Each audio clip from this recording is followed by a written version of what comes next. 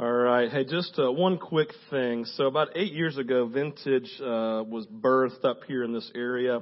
About the same time, another church planted called Church in the Hills. And good friends of ours, Bubba and Ashley Rainwater, were leading that. And I don't know how long, a couple of months ago, 3 months ago, Bubba was in the process of looking at things and calling in life. And they felt, long story short, called to move to Texas to take over a pastorate of a church there. And so Bubba is there now, but his wife, Ashley, Caden and Court, and then Holland's over here somewhere, they've been coming to Vintage during that time that he's been away. And so they're leaving not this Monday, but next. They may be here next Sunday, maybe packing lots of boxes and stuff. But we wanted to take a time this morning and pray for them. We consider them family, whether they recognize that or not and feel that from us. We feel that for them, right? And we feel it from them to us. But we want to just pray for them this morning. We believe in the ministry that they're doing. We believe in their ministry as a family. And so if you don't mind just standing, sorry to embarrass yourself. You'll get to stand. If you're around them, don't awkwardly place hands on them. Kind of put it on their shoulders, right? If you're just around them, if you don't mind just kind of laying hands on them. Holland, go ahead and stand up, please. Yes, Rainwater, thank you. Stand up. They're like, I don't want to stand up right now. You got to do it anyway. All right. So if you're comfortable, just kind of put your hands like this because they're kind of both sides over here, right? And, thank you. Let's get around them, please. Make sure that everyone's shoulder is being touched. And, let's pray. So, Father, we thank you for the Rainwater family. God, we thank you, Lord, in the ways that we know they've influenced our community. The community is better today because of their presence in it over the last ever how many years they've been here, before they planted and then while they were in the process of pastoring Church in the Hills. And we thank you for their influence. We thank you, Father God, for the way that you moved in them. And we pray for this next season, Father God, that you kind of are closing a chapter and opening up into a new one. We pray for this next chapter. We pray for this next season. God, I pray for their family first. That God, it would be an amazing time for their family. That Lord, they would draw together in unity, that they would enjoy one another. I pray, Holy Spirit, that you would move in power in it. I pray, Father God, that you would then bless the ministry that you have for them in this church or in the schools that the kids are going to. I pray, Father, that you would increase their influence, Jesus. That God, that the next step that you have for them would exceed the step that they just took. And we pray, Father God, blessing upon them in every area of their life. And all God's people said, Amen. All right. Let me go ahead and invite Graham Kostick to come up here. Graham, let's take that microphone. So on this past Tuesday night, we had our night of prayer and worship, and I know some of you were here. Graham was here along with some of the guys in his discipleship group, and he came up to me afterwards and said, "Man, Steve, I said, how was prayer for you, and how was your day?" He goes, "It's been great the last hour," right? And just in the context of coming, and I thought it was funny, but he said, "Man, God did this work in me when I was here, and I want you to hear that word this morning." Because I felt like when he shared it, I didn't even tell him this, but it was a word that continually resonated in me literally the entire week. I thought about it when I woke up, thought about it when I went to bed and throughout the day. And so even this morning, God kind of used it to birth the message this morning, in all honesty. But with that said, I want you just to hear what God did in Graham. And so if you would, just give him undivided attention. And appreciate it. It was actually my first night at prayer and worship, so it was really neat. Our discipleship group came, so definitely it's one of those things. I'm one of those people that, I take a little time, like when I sit down, try to spend some quiet time with God or something, it takes me a while to kind of get the clutter and the stress of the day and those kind of thoughts like cleared out of the way. So just having that kind of format for an hour to just do that was really cool. So recommend it for you guys. But what I shared with Steve afterwards is, and I'll kind of try to keep it brief, but to give you the path that God took me on, and just unpack some things and showing me some things. It's really kind of a loose format, but Steve, I think, comes up and he'll kind of give some guided questions to kind of ask God. And one of the things that he said is, during the worship time was, God's desire for our hearts is to really fill us up completely and, take this time to ask God where, you're most thirsty emotionally, where you're most hungry, because your Father desires to fill you up with good things, like completely. And so I really just kind of asked that question, God, okay, where am I truly most needy? Where is my deepest need emotionally? And kind of surprised me. The answer ended up being affirmation. And I guess that's universal, but I hadn't thought about that word in a while. And so I was like, okay, that kind of put me off guard, but I was like, okay, let's dig into that. So just in the time of the worship and prayer, he showed me a couple things specifically. He showed me one was this kind of triangle in a sense. Well, we're a family of 5, my wife and 3 kids, but the triangle was 3 of us that were kind of grayed out, and it was me and my wife Elizabeth, and then my oldest, who's 9, he's in 4th grade. And we're kind of grayed out for that reason of being in deficit for affirmation. And maybe just the youngest 2 are just so stinking cute. They get affirmation all the time. I don't know. But those are the ones that God kind of put on my heart to kind of really take a look at. And so he put this lens there, and I was like, okay, let me, I'm a first-time husband, first-time dad, figuring this out as I go. So thanks for any nuggets you can give me here. Just doing our best. And so I kind of dug into more of that, like, okay, God, show me more. And then he gave me another kind of even more vivid picture of, it's like my son, my oldest again, just kind of back to me, held on the ground in a circle with, some other kids, their backs to me. But he just turned around. It's just all it was he just turned around and looked up at me with this big, adoring, beaming smile. And just the little background there is like my son's in 4th grade. He's, my oldest. He's getting to that point in his life where, there starts to be expectation for performance, whether it's schoolwork and just other things. And I think I've seen him get a little bit kind of beaten down a little bit over the past year, if I was honest. And I think even from affirmation from his parents is part of that too. So like I hadn't seen that face from him in a while, like that really, really, really big beaming smile. And so I was like, wow, I was like, that's awesome. Like that's who he is, and that's who I know he can be and should be. And I was like, okay, like, what does this mean? And I didn't really feel like I knew what it meant right away. I was like, okay, is this just me supposed to like go home and hug my son? Because I had this really intense feeling, this distinct, intense feeling of just wanting to just microwave all this, affirmation into him in that moment. And just like, why do you ever doubt yourself? Why do you feel like you're not enough? Just all this stuff.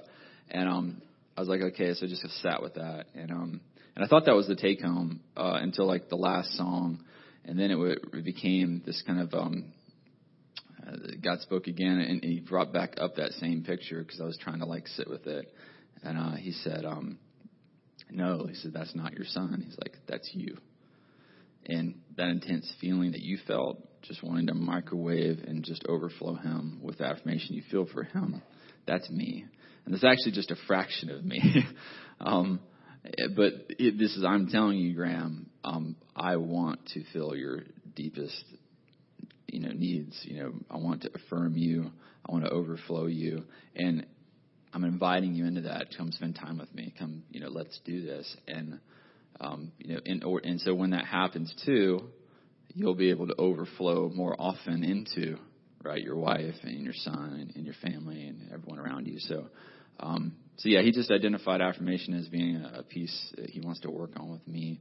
Just kind of showed me the intense love he has for me personally, not just the church or Vintage, but Graham Cossack. And it was a special time, so I appreciate you guys letting me share. Awesome. Thanks, man.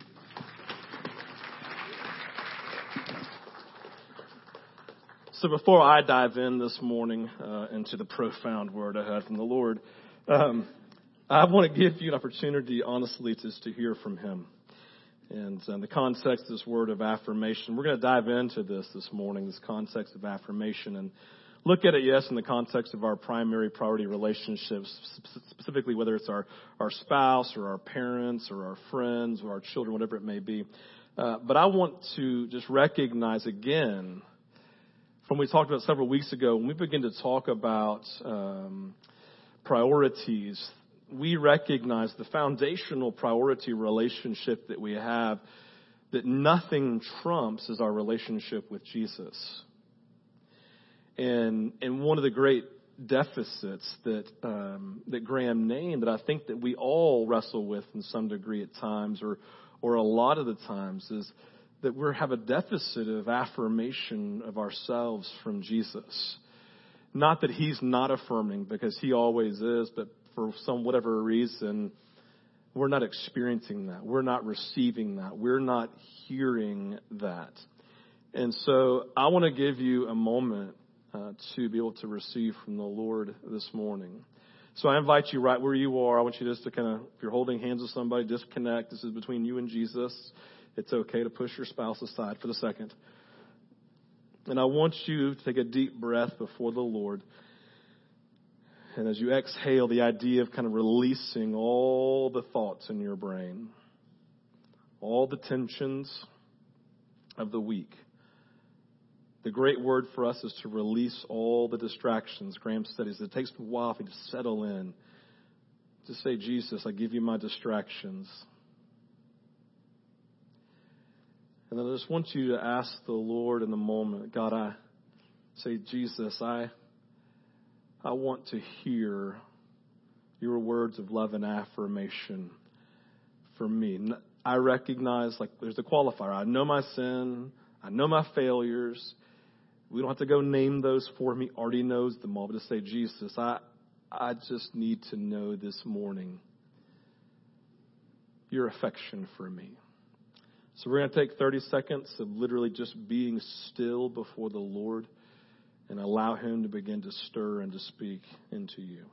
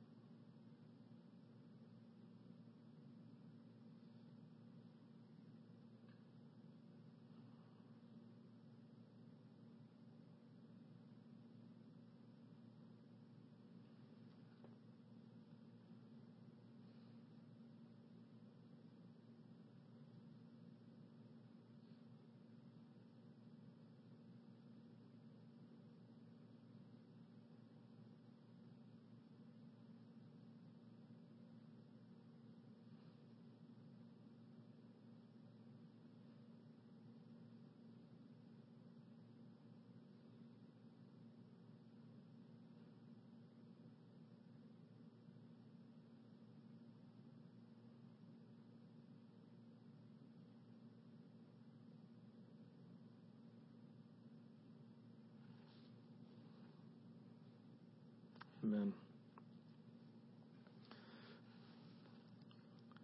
I'll be honest with you. My wife, if it was freaking, like, it's longer than 30 seconds. And I'm like, how could it go on forever?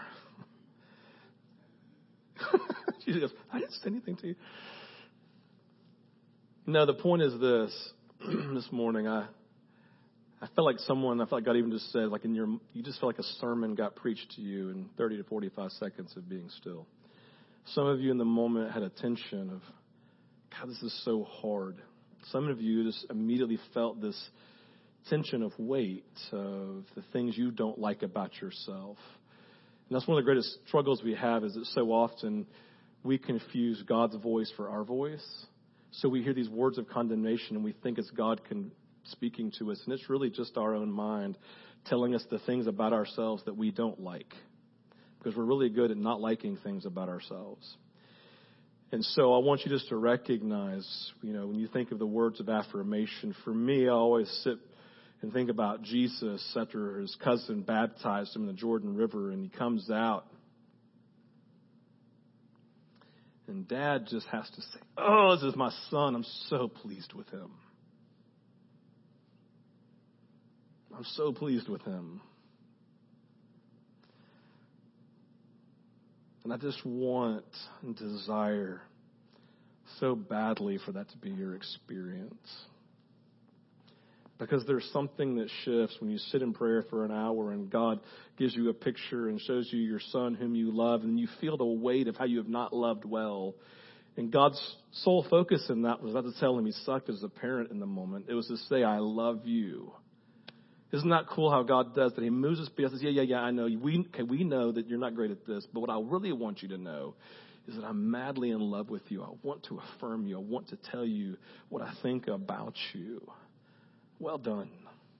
And you go, but I haven't really done well. I'm not really Jesus, but Father looks and says, yeah, I know, but well done. And the things you've done well, right? And so I want you to, even as we dive in this morning, this word of affirmation and the confidence of God's love for you, to allow him to begin to stir truth, to quiet your own voice of condemnation, the things that you know are not great about yourself. Because the greatest way to die to things we're not good at is to allow the truth of God's Spirit to speak truth into us and to build us up from our brokenness.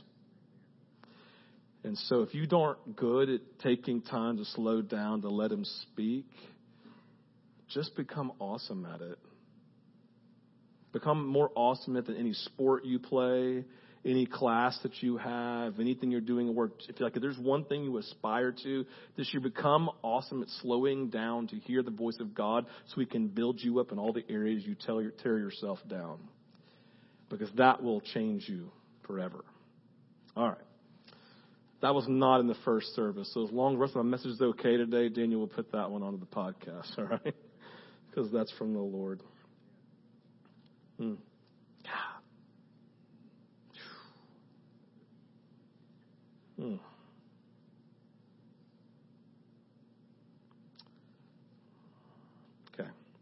God just really wants to speak. Let me pray over us this morning. Father, we ask these areas, Lord, I believe even right now, God, I just sense your Spirit just beginning to speak because someone just slowed down for the first time in a really long time, and you're not in a rush to move, God, so that you can speak into their being.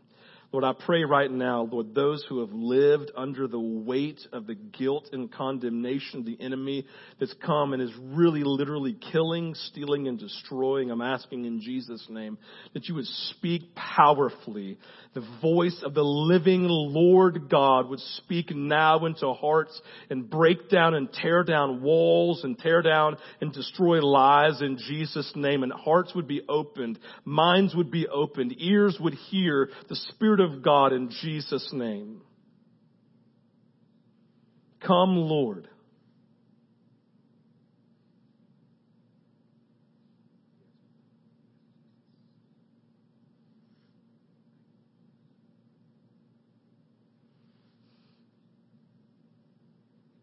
Yes, Jesus.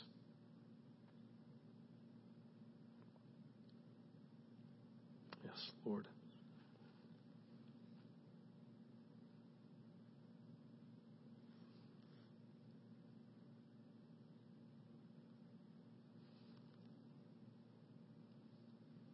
Yes, Lord, we pray now that you would come like a pent-up flood being driven by the breath of the Lord to tear down walls in Jesus' name. Come, Holy Spirit. Jesus, we submit ourselves to you. We resist the work of the enemy, Father. We receive you today in fullness in Jesus' name. Thank you for your goodness. Thank you for your power. Thank you for your love, Jesus. We thank you, Lord, for your movement. We praise you, Father, for the way that you accept us in ways, Lord, that we can't even imagine. We thank you for the cross of Jesus. You literally went ahead and died a long time ago for the sins we just committed today, yesterday, and we will commit tomorrow. So, Lord, that you can look at us as pure and blameless as we come and repent before you and submit ourselves to you, Jesus. We thank you for your redemption. We praise you for the chains of darkness that you break in our lives. Holy Spirit, come and have your way. Come, Jesus. Amen. Amen. Continue. For those of you that's your actual message from the Lord this morning, then nothing else really matters. You dive into that this week, okay? The idea of affirmation, I want to talk about it in the context of family resolutions this morning. The resolutions, we said, hey, these things that are Christ-centered that we do, not on behalf of what's best for me, but what's best on behalf of my spouse or my children or the primary relationships that I'm in, right? Paul said, I resolve to know nothing among you except Christ crucified, so that your faith would not rest in my words, but the power of Jesus. He said, listen, I'm resolving to know what's best. but not for me, for you, because I want your life to thrive. I want your life to move forward. I want your life to be great. So the context of family resolutions, we're saying we're here not for ourselves, but we're here for those we're in relationship with. And in the context of the marriage, it means you're here today to figure out what God wants to put his finger on in you to make your spouse thrive, or to make your children, or youth over here, to make your parents thrive, or to make your sister or your brother thrive, or the primary relationship that you're in. What are you doing that's Christ-centered to cause primary relationships that you're in to thrive? That's the theme. So listen, I'm not talking to you about marriage. I'm talking to you about primary relationships that you are in every day. Okay? So if you're like, I'm going to check out because this is boring, it's about marriages. I'm not talking about that for you. Okay? So in the context of this, all of us, we all love affirmation. We all love when people pull out intentionally these positive, life-giving things about us, and they take the time and the energy to make sure that we know them. Like I have two folders. I have a vintage folder here, and I have a home folder from years past of letters and notes that people have given me, emails they send me that I print out, and I put them into this affirmation folder because I don't know about you, but I have days where I need them. Right? I mean, literally every now and then I'm like, oh, there's the affirmation pile. Someone telling me I'm not terrible, right? Because I feel that every day. I feel like I'm failing. I feel these pieces. I'm like, Jesus, thank you for affirmation. Thank you for those who've taken time out of their day to intentionally find ways to affirm the calling and the giftings in my life, and to tell me they actually like me and love me and aren't frustrated and hate me. Thank you, God. Because we all love affirmation. If I were to ask you today, let's split our room in half. Let's have those who love to be affirmed over here, and those who love being criticized, let's go over here. Right? Like no one except an idiot's going to stay over here. You're all going to come over to this side over here because we have been designed by God for affirmation. Because criticism and negativity was never part of God's intended plan in the garden. His plan was for us to live these positive lives expressing affirmation in the context of relationship, him to us and us to one another. And so it's foreign to us. Criticism, therefore, is foreign because it wasn't what we were designed for. We don't respond positively to negative criticism. We've been designed for affirmation. I never forget the time. This is just a few years ago where I think my dad and I were literally on the way to go fish somewhere. So we were in the truck together, and I think I was driving and he was riding, and we were talking about something going on and something that God was doing. And he looked at me. He just looked at me and he said, Steve, I just need to tell you something. And I'm like, yeah, Dad. He goes, man, I'm so proud of you. And even more than that, I just kind of respect who you are as a man. I mean, I laugh because I won't cry. I'm like, oh, okay, Dad. I'm like, what do I do with that right now? So I'm going to fall through. I got to pull over and just start dabbing my eyes. I mean, it's like there's something powerful when someone of priority, someone of influence in my life literally speaks words of affirmation, words of confirmation. And in the context now of our lives, say Jesus is the priority affirmation. We need to be primarily listening to his voice. But listen, what about the context of our secondary priority relationships? Like whether it's with our spouse or with our children or with our parents or with our friends or with our teachers, whatever it may be, right? It's like, what does it look like then in the context of our lives of having an outgrowth of intentionality where we are so positive in our outlook on life that affirmation flows as we choose to give it every day and not negativity leading to criticism. The unfortunate reality is that most of us don't live with intentional, chosen positivity. And all I mean by that is this positive, Christ-centered outlook on life where we recognize the good, but we also recognize the bad, right? We don't live with this chosen positivity defining our lives and our relationships. Instead, we're defined by negativity, and the most common theme of our thoughts, this inner voice that we have and the statements that we make to others, it's critical in nature. Positivity with affirmation is a decision that we make to intentionally choose to affirm in the context of our lives. For negativity and criticism, man, it is far easier to fall into. I'll never forget my mom. My mom died when I was 23, so in my mind, she was perfect, right? That's how my memory of her is. So she was perfect. And this day, I was like 7 or 8 years old, and I was playing soccer, and I was not good at soccer, right? The coach would go, "Oh, is anybody, Steve, yeah, why don't you go in?" I'm like, "Yeah." He's like, "It's terrible, right?" But I go out, so I was playing this game, and I'm watching my mom, and she's standing next to this lady who's sitting in a chair, and like, it's just jabbering away, right? Because you always want to make sure your parents are watching and you're playing sports, right? So I'm like running around, looking over here, I'm like doing this, right? And so I'm running around, and I'm looking at my parents, see if they're going to look at me, and my mom's like talking to this lady, she's kind of just doing this the entire time, like, I'm just watching. I'm like, what's going on? So we get to the end. I'm like, "Hey, Mom, who's that lady?" She goes, "I don't know, but she needs to move back to New York." I was there, I'm like, "What?" And she said, literally for the entire game, both halves, she's just sitting there talking about how she hates Georgia and how she hates humidity and what are gnats and how she hates mosquitoes. Like all this stuff is going on and on and on and on about hatred and like this venom and all this negativity is like flowing out of her, right? And then she just goes, she needs to move back to New York. And I'm just like, that's really funny coming from my mom. Because it takes a lot of negativity for my mom to get to that place. But do you have people like that in your life? Like we call them negative Nancy's. You have to prepare yourself mentally before you call them. Because you know what's about to flow. Like you can name them. I wonder if somebody's naming you. I'm just kidding, right? No, this whole dynamic going down. It's like, man, this negativity that's flowing from us. And so this morning, what I want you to do is I want you to take a moment. And so rather than applying this just to that person you named, I want you to be honest with yourself. One of the great dangers of Bible study is that you can read the Bible for the Bible's sake and the history and the knowledge sake and never actually apply it to your life. And so I want you to apply it. Right now, I want you to ask the question. If you want to close your eyes, you can. Don't squeeze your partner's hand in this question. That would be bad.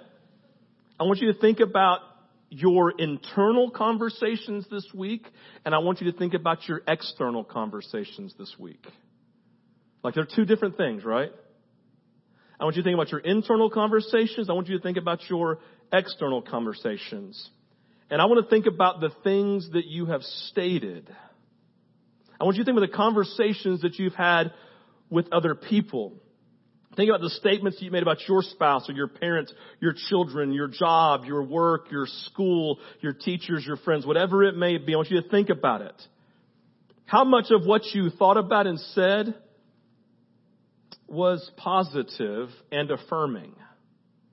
How much of what you said and thought about was positive and affirming as a natural overflow? How many of you, if you look at your life, would say, in all honesty, man, how much of it was negative, expressing itself with criticism in the context of your life? And I want you to recognize it may not just have been critical like what you're saying about that person, but what's coming out of your mouth to somebody else was just critical in nature, like our good friend from New York. Because I would say this, in relationships that you have that are primarily expressing where we're expressing and they're expressing something that is negative and critical in nature, that relationship is in the process of dying. Because we are not designed naturally, Genesis 1 and Genesis chapter 2, to live in a place of negativity and criticism, because that's not how God designed us. It's why we all want to leave this side of the room to come over here. Because we were designed to affirm. God is an affirming God. Yes, He convicts of sin, but even in conviction, He affirms. So here's the thing I want to start with. It is your attitude, positive or negative, that will determine whether you and your spouse or your primary relationships, whether you and your spouse have an ongoing healthy marriage. It's your attitude, your response, your reaction, how you handle things in the context of your relationships. Listen, this is important. Positivity is a discipline we must choose because negativity will come most naturally. We are naturally going to fall into criticism. We have to choose to climb the mountain of positivity and affirmation. It's easier for you to affirm, or is it easier for you to criticize? Most of us, it's easier to criticize. In our lives, we must begin to root out negativity and plant a tree of positivity so affirmation can flow from us. The analogy of the tree is simply Jesus' words in Luke chapter 6. I want you to see this. Because your life is a tree. Your life is like a tree. It says this. This is chapter 6, verse 43. It's on the screen.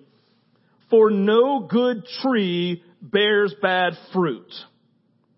Nor again does a bad tree bear good fruit. For each tree is known by its own fruit. Figs are not gathered from thorn bushes, nor are grapes picked from a bramble bush. The good person out of the good treasure of his or her heart produces good.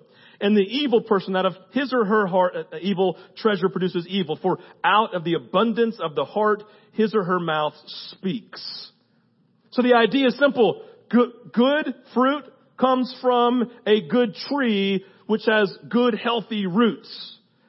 Bad trees produce bad fruit because of the negative, bad roots that they have. And so what we find in a person is, how do we know where a person's heart is in the context of positivity with affirmation or negativity and criticism? Well, it's from their words. It's from the words that come forth from their heart. That's what he's getting at. In the context of the verse, he's specifically talking about false teachers. He's saying false teachers, man, bad's going to come from them, and good teachers, good's going to flow from them. But the transferable concept to all of life. It says, out of the abundance of the heart. What's going on in your heart? What's going on in the context of your positive heart? Then affirmation flows, or your negative heart, and criticism will flow. And he's saying, man, check your words. What's your internal thoughts? What is your verbal thoughts? What are you processing? What's being spoken?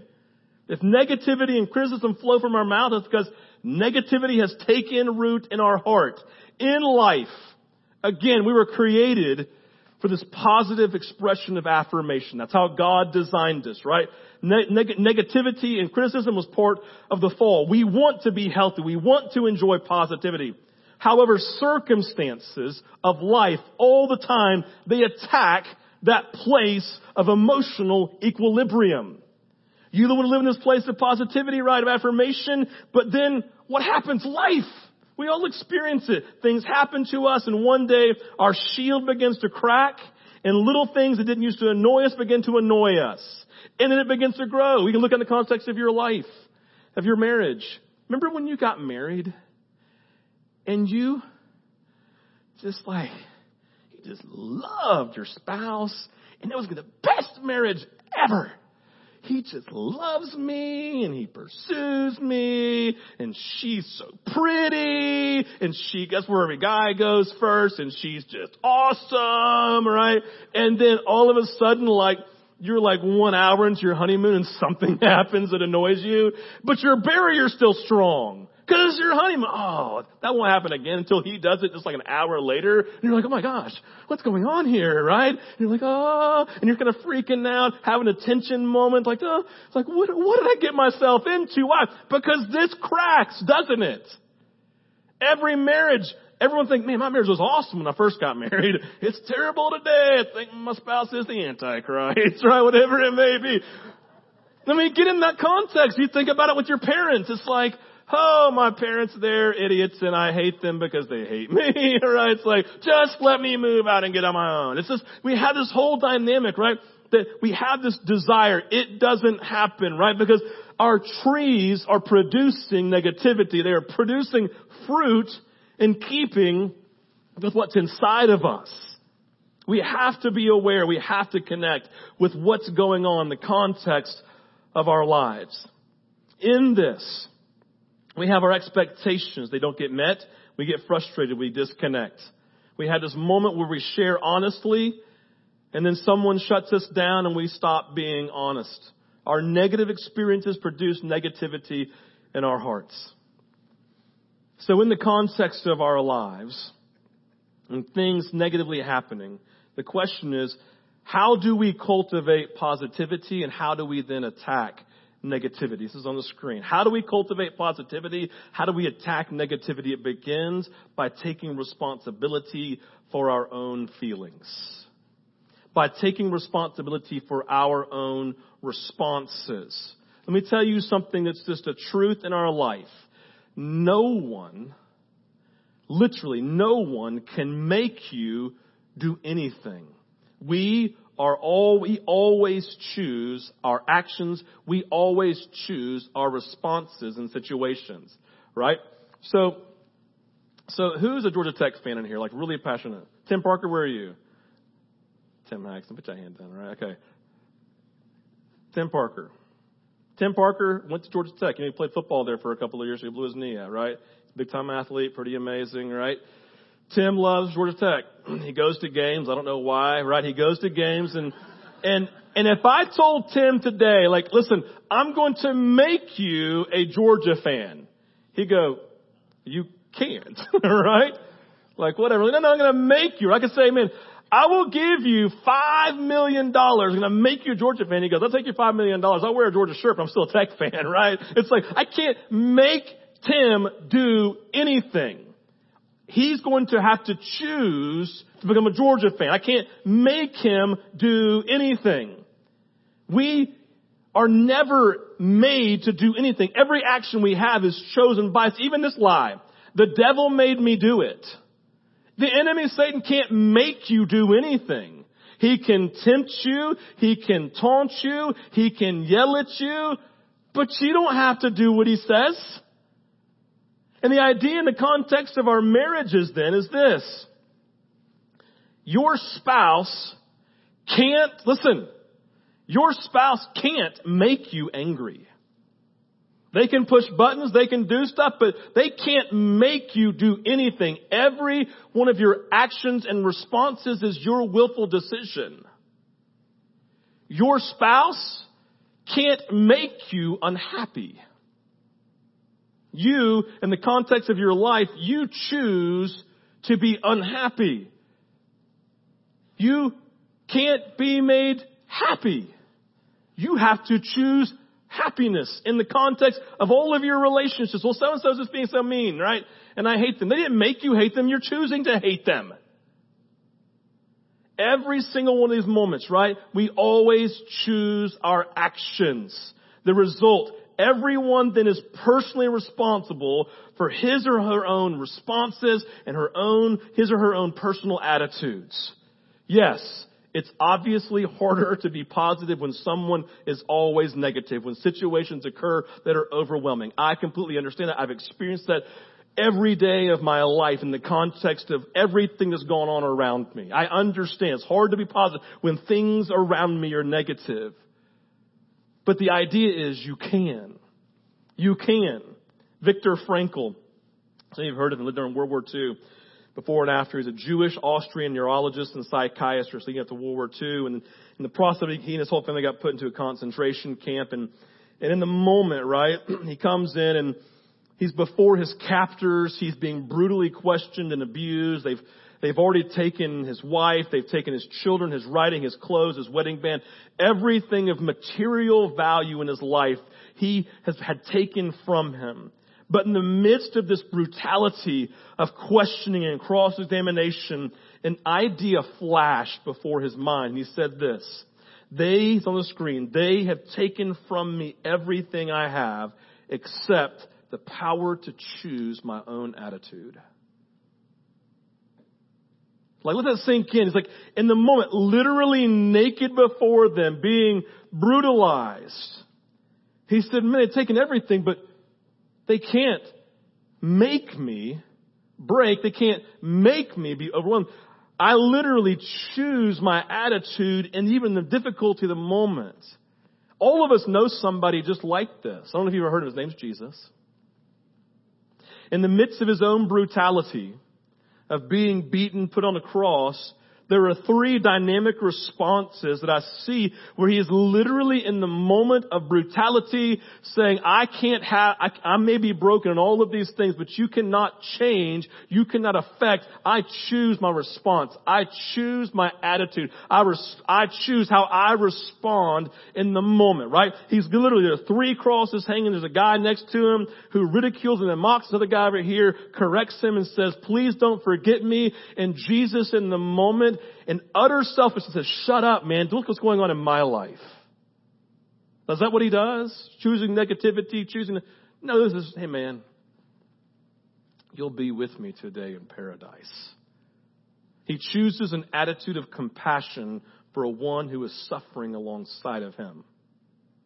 And then he looks down and sees the guards who have been like literally beating him, mocking him, taking all of his material possessions and ripping them apart, right? And he looks at them, looks at the Father, looks back at them and says, God, judge them and send them to hell. Right? Because that's the selfish response. No, he says, Father, forgive them. They have no idea what they're doing and who I am. In the moment, right, of brokenness, mocking him, he chooses an action of loving them. He climbs the mountain of positivity, of affirmation, affirming his desire to see them forgiven. What about this one, of being a good son? He looks out and he sees his mother who is heartbroken, and John's just standing beside his mom. And Jesus looks out and says, John, here is your mom. And woman, here is now your son. He's not thinking about himself. He's not being selfish in his response. He doesn't have this lens of negativity, right? And of self-hatred or self-frustration or of anger. He's, I love my mom. And now, John, I need you to take care of her because I'm gone. In the midst of brutality, a chosen response, his attitude before him. We choose our attitude. No one can make us do anything. No one can make us be negative. No one can make us criticize. We choose that on our own. Steve, all these things have happened to me. Yes, they happen to every single human being. What makes you special in the things that happen to you? Honestly. Isn't that the nature of like making self the center of our own lives and making our situation bigger and harder and everybody else's, and thinking we're in a boat all by ourselves and no one else is like us? Everybody has stuff. Everybody has things. Timothy says all the time, I love it, he goes, the hardest thing a person's been through is the hardest thing they've been through. Something along those lines, right? I forget. Is that it? Something you ever said before? Remember saying? Thank you. All right. So the idea, the hardest thing I've ever been through, it's the hardest thing I've ever been through. It can't be compared to everybody else's. It feels that weighty, that hard, that big, that massive to me. And in that moment, do I just close up, or do I, in this negativity and spiral through my experiences? Can't do that. A few thoughts to consider. Number one, this is on the screen, but by God's grace, you need to hear this. By God's grace, control resides within us, and not in the external events when it comes to our circumstances. By God's grace, His Spirit resides in us. And the Spirit just cannot choose negativity because it's literally He can't do. He chooses positivity, which means He can then empower us to choose the thing that He's calling us to choose as we live a life of affirmation. If He's in us, then He's empowering us, and empower us to a life of positivity and affirmation irregardless of our circumstances around us. So a few thoughts to consider. Number one, positivity is birthed out of God's lordship. Positivity, our choosing of that, climbing that mountain, is birthed out of God's lordship. Romans 8:28, you've all quoted a jillion times in your life, right? And we know that in all things God works for the good of those who love Him, who've been called according to His purpose. The context of this verse 18, there's present sufferings. It goes on to say, creation was subjected to frustration and is groaning as in the pains of childbirth. It's a difficult thing, right? Because of the fall of man, introduction of sin into the world. Verse 26, the Spirit helps us in our exposed and known weakness, and the Spirit Himself intercedes for us. Why? Because it's overwhelming. Life is hard. It's difficult. Romans 8. And then we go in and quote, for we know in all things God works for the good of those who love him and have been called according to his purpose. What are you saying? I'm saying this is speaking to positivity and affirmation. Why? Because it's saying in the midst of hell, God can take it in his lordship and turn it for his good in his timing. That's where we struggle most with his timing, right? But he can work all things for his good in time. And so I look at it and go, man, positivity isn't just about, let's be positive. No, positivity is a lifestyle of recognizing that everything that is going on is under the lordship of Jesus, and he's going to shape all of these things and move them into his good, even though it seems like hell right now. Positivity is birthed out of God's lordship. Second thing, positivity is not based on circumstances. I've already named that. Most people with a negative bent in life, internally and externally towards life, feel they could be positive if their circumstances were better. They say things like, if I had a better job, if I had more money, if I had a bigger house, had a different spouse, etc., right? Whatever it may be, different parents, different teachers, different classes, different friends, whatever it may be. But happiness and positivity do not hinge on circumstances. Because I'll tell you this. I've been around people where I look at what they're doing and everything's great. And what do they find? They find the one thing to talk about, and it's always negative. Man, yeah, this car is great, but man, it's got this thing going on over here, and I don't know. And they focus on that one thing. They go to vacation, it's like, yeah, I mean, it was the perfect, great view, but man, my bed was so lumpy I couldn't sleep. And every night I wake up, and they would spend 35 minutes talking about that negative thing, right? Those who have negative flowing from them will find even in anything positive the thing that's going negative. Circumstances do not define it.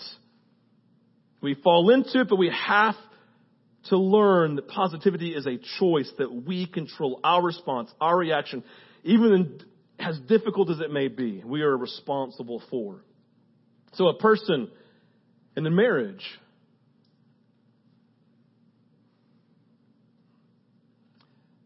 we know that we're off center in this when the only thing that we can focus on for our spouse is the things that we don't like, that frustrate us, and that overwhelm us.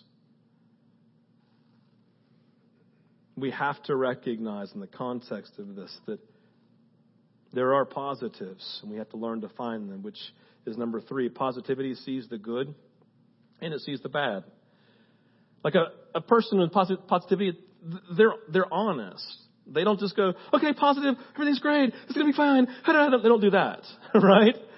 Like, nothing's really bad in my life at all. No, they're honest, but they're able to find the hope in the moment, right? They can see beauty for the ashes that lie around them. In essence, they can be honest with the circumstances and recognize they aren't preferable, they may be even difficult, even bad. However, they're able to find the hope in the darkest places. Many times when people with negative lenses say, well, I'm just being realistic or I'm just being honest. But honesty is always that God is Lord. There's always something positive and there's always something we can find of hope in any moment, whatever it is. Always. Always. In the context of marriage, what do you primarily see? If you can't see positive traits of your spouse, if they don't trump or at least be equal, then you have a negative tree birthed in your heart that's flowing out. There are beautiful positive traits about your spouse that God sees every day. You know why? Because He created them. God created your spouse. They created your parents. They created your friends. They created your teachers. They created your coaches. They created your bosses. I'm telling you. In the context of those relationships, if all we see is the negative, then we've actually missed the things that God primarily sees about them every day. He designed them. He created them. We cannot miss these areas that God is so aware of and defines His view of them. We cannot find primary room for criticism, little room for celebration and affirmation. The fourth thing is positivity places things in their best light. Positivity doesn't see the best in a person. Spouses aren't perfect. I've already told you, not the Antichrist. You got to win right there. When Jesus looks at you, my question for you, when Jesus looks at you, does he only see the negative things that frustrates your spouse? Or does he see all the positives that define how he created you? Like when he looks at you, does he see your sin? Or if we've given our lives to him, does he see his blood covering us, the cross standing behind us? Does he see us as redeemed and chosen by him? Does he then see us as Banton, Graham, son, turning around like, oh my gosh, I just want to microwave my love into you. Such a great phrase, right? Jesus lives every day, be able to see us in the best light.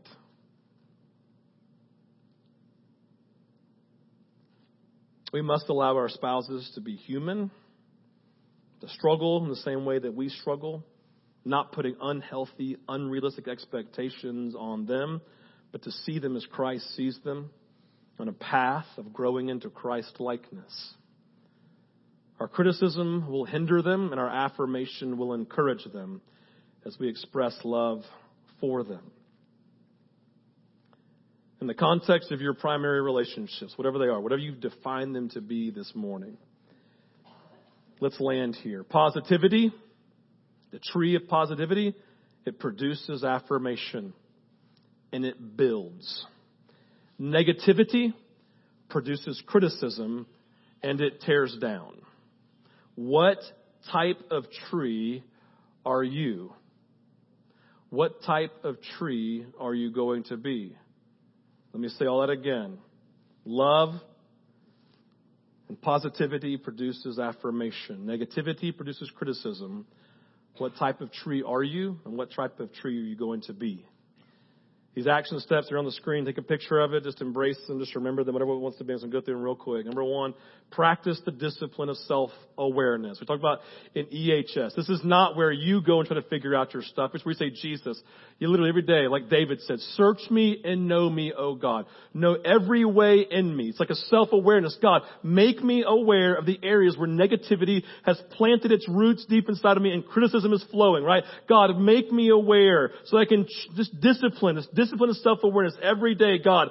Make me highlight the negativity, right? Where is this root being planted into my life? God, make me aware. Let him put his finger on these areas of your life.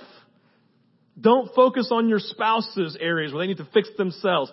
Start with you, right? Number two, ask God every day for grace to choose positivity, which leads to affirmation. We can't do it. We need his help. We need his power, right? We need him to move inside of us. We need to submit ourselves every day to his grace and say, God, I can't be positive today. I feel myself being drawn towards negativity. God, help me. And the Holy Spirit says, thank you. Here I come. Grace flows. Holy Spirit flows in power. Number three, take responsibility for your feelings, your reactions. Recognize and never forget Viktor Frankl. Never forget that Jesus guy on the cross, right? No one can control you or make you do anything. It's up to you how you react and how you respond in the moment. Is it in honesty difficult and more difficult when people are negative? Absolutely. That's why we cry out for grace. It's why we cry out to Jesus to help. God, help me today because I feel myself being drawn to the dark side, right? God, help me. Number four, discipline yourself to choose affirmation every day. I mean, what if you literally wake up and you say, today I'm going to affirm my wife in 3 different ways. I'm not just going to go physical every time. Guys, don't do that. Oh my gosh, I love her butt and I love her nose. I love her eyes. No. I mean, like get the full being of the person, right? Women, talk about talk about God physically. They love being told, hey, my gosh, your face is so good looking. I'm like, hey, babe, thanks, right? No, I mean, seriously, like pick the holistic reality of a person and affirm them. Mentally, emotionally, and spiritually. Affirm them in front of other people. And there's nothing more powerful than Randall in front of a group of people talking about how awesome I am. Thank you, man. Like I just felt that, right? Timothy never says anything he doesn't mean, by the way, in case you don't know him, okay? True story. Now, in the context of our lives, discipline yourselves. Ask God for grace. Ask God for the power. Ask God to help you with the decision, the circumstances you're making, and all the responses. Be honest with Him, like this discipline of self-awareness, highlighting your brokenness. And then recognize the path that you're on. If you can't all see this, this is this beautiful painting of this path that Laura has created, right? It's going through. And the idea is this. You can't really tell which direction that we're going. Like, we're going this direction, but what direction is that? Like, is it towards positivity? Is it towards affirmation? Is it towards this life of climbing up here? Or is this path going still towards this negativity, towards whatever I've been going towards of criticism over here? And I believe God's saying in the moment, like, that's the nature of where we are in the context of repentance. Simply meaning, let's be aware of where we are and let's choose Jesus. Let's choose the path. Let's choose the direction and say, and choose, say, Jesus, I repent. As I begin to turn, and His Spirit comes and flows to empower us in the journey that we're walking on. That's the nature of repentance. He says, I'm gonna move in you, and you need to repent. And so we own that in turn. As we begin to turn, He then empowers our turning, and He empowers our walk down this path towards positivity and affirmation. Why? Because if we don't, our relationships are already dying. And we weren't designed for that. Do you know we weren't designed for broken relationships? They're not inevitable to Jesus. Well, man, every relationship just leads to brokenness. Well, not if you live a life of affirmation, affirming people and loving people in the midst of the hell that you're going through and affirming those you're in relationship with and loving well. And you say, well, Steve, what if I do my part? And my spouse or my parents or my friends don't do theirs. That's great. That's what Jesus says. It's your job to love, and it's His job to convict of sin and of righteousness. If you do your part and you're obedient, then God will affirm and fill and bless and move mightily in you. And I'm just telling you, when people get around people like you that you're going to become, they want to be like you. And your spouse will shift. It may take 20 years. But what a story of you loving and affirming, getting nothing in response, but being obedient to Jesus and living your real life, which is to actually affirm and to live positive in the context of how we view people in the midst of difficulty, saying it is hard. I mean, guys, I listened to my mom 21 years of my life. She was sick and in pain. And I would call home, Mom, how's it going? Oh, it's great. Having a hard day? It's hard. But God is present, Stephen. And I don't know, it's enough for me. That happened 100 times. Choosing Jesus. Choosing to be empowered by His Spirit and affirmation. You know what people told me when she died? They would come up to me and say, I was going to abort my baby, and I called your mom. And she spoke life, and here she is, my daughter. Ah! She didn't live focused on self. People come to me and, my gosh, I had no idea your mom was sick. Yeah, she lives 21 years of her life. She'd come to these meetings and all she'd do is love on people and just encourage us and tell us how awesome we were. I said, yeah, she could barely walk. She was a lot better at loving Jesus and being a Christian than I feel. And I'm thankful for her. It's an aspiration to move towards. But the reality is I can. Why? Because the grace of Jesus is inside of me, empowering me. Positivity and affirmation, birthed out of the lordship of Jesus. We're on a path. Which one are we on? God disciplines self-awareness. Where are we? And do you want your marriage to thrive? Because it's not inevitable that all relationships die. It's not what we were created for. Let's pray.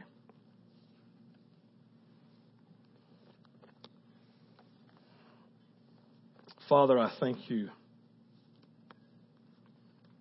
for your life. I'm very thankful for your death, but to be honest, I'm most thankful for your resurrection. God, it is the champion moment of the gospel. And then I thank you for the completion of the good news, which says I'm sending my Spirit now to empower you to live as Christ lived. And Jesus, we come and say, as you know, marriages are really hard. Primary relationships and relationships in general are really hard. Our parents do stupid things. Our friends do stupid things. We do stupid things. Our spouses do stupid things. And God, we feel drawn towards criticism. We feel drawn down this negative path, God, this tree, God, through experience of negativity. But Lord, you say, man, I work all things for the good of those who love me or are called according to my purposes. Father, we lean into your lordship this morning. And I pray, God, for each person, God, wrestling in the context of their marriage, wrestling in the context of this tree of negativity birthed out of the experiences of their life. We're asking, God, for those who feel like it's just too far past, too far gone, Lord, there's not a chance. Lord, I pray that you would show them that you are the God of resurrection. No matter what's going on in their life, God, you can resurrect hope. You can resurrect life inside of us. You can resurrect positivity and affirmation and love, Lord. We ask for your help. God, I want to pray this very specifically. I pray that you would convict each person in their priority relationship to own their crap and not just tell someone they have to own theirs. Would you put your finger on them this morning? Turn their eyes to themselves. And God, I pray the first voice they would hear is affirmation. I love you. That you would then bring conviction and tell them what to change. Because at the end, you're always going to tell us how much you love us.